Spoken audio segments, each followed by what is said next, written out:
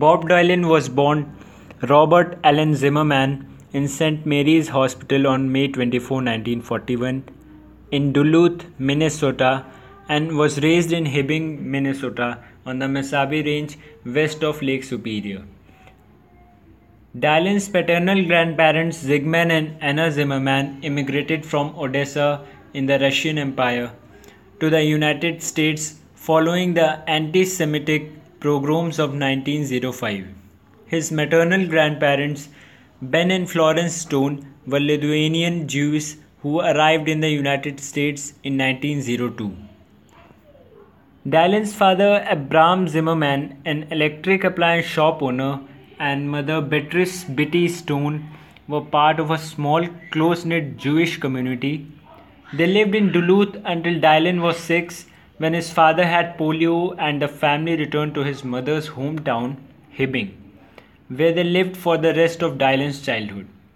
In his early years, he listened to the radio, first to the blues and country station from Shreveport, Louisiana, and later when he was a teenager to rock and roll.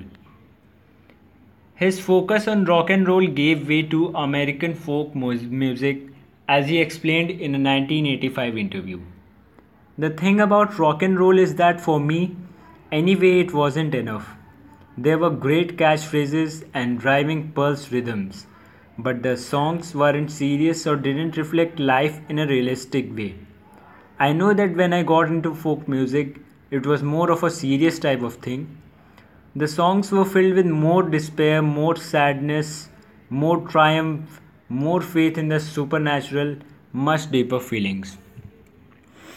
Living at the Jewish-centric fraternity Sigma Alpha Mu house, Dylan began to perform at the 10 o'clock Scholar, a coffee house a few blocks from campus, and became involved in the Dinkytown folk music circuit.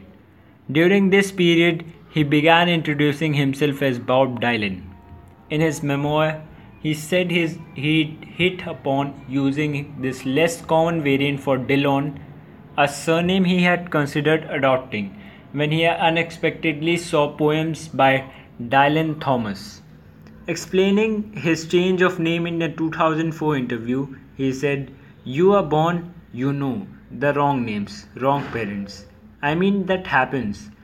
You call yourself what you want to call yourself. This is the land of the free." In May 1960, Dylan dropped out of college at the end of his first year. In January 1961, he traveled to New York City to perform there and visit his musical idol Woody Guthrie, who was seriously ill with Huntington's disease in Greystone Park Psychiatric Hospital.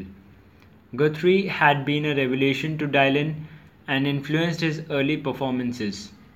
Describing Guthrie's impact, he wrote, "The songs themselves had the infinite sweep of humanity in them. He was the true voice of the American spirit. I said to myself I was going to be Guthrie's greatest disciple." As well as visiting Guthrie in hospital, Dylan befriended Guthrie's protege Ramblin' Jack Elliott. Much of Guthrie's repertoire was channeled through Elliott, and Dylan paid tribute to Elliott in Chronicles. From Feb 1961, Dylan played at clubs around Greenwich Village, befriending and picking up material from folk singers there, including Dave Van Ronk, Fred Neil, Odetta, and the New Lost City Ramblers of Irish musicians, the Clancy Brothers and Tommy McKim.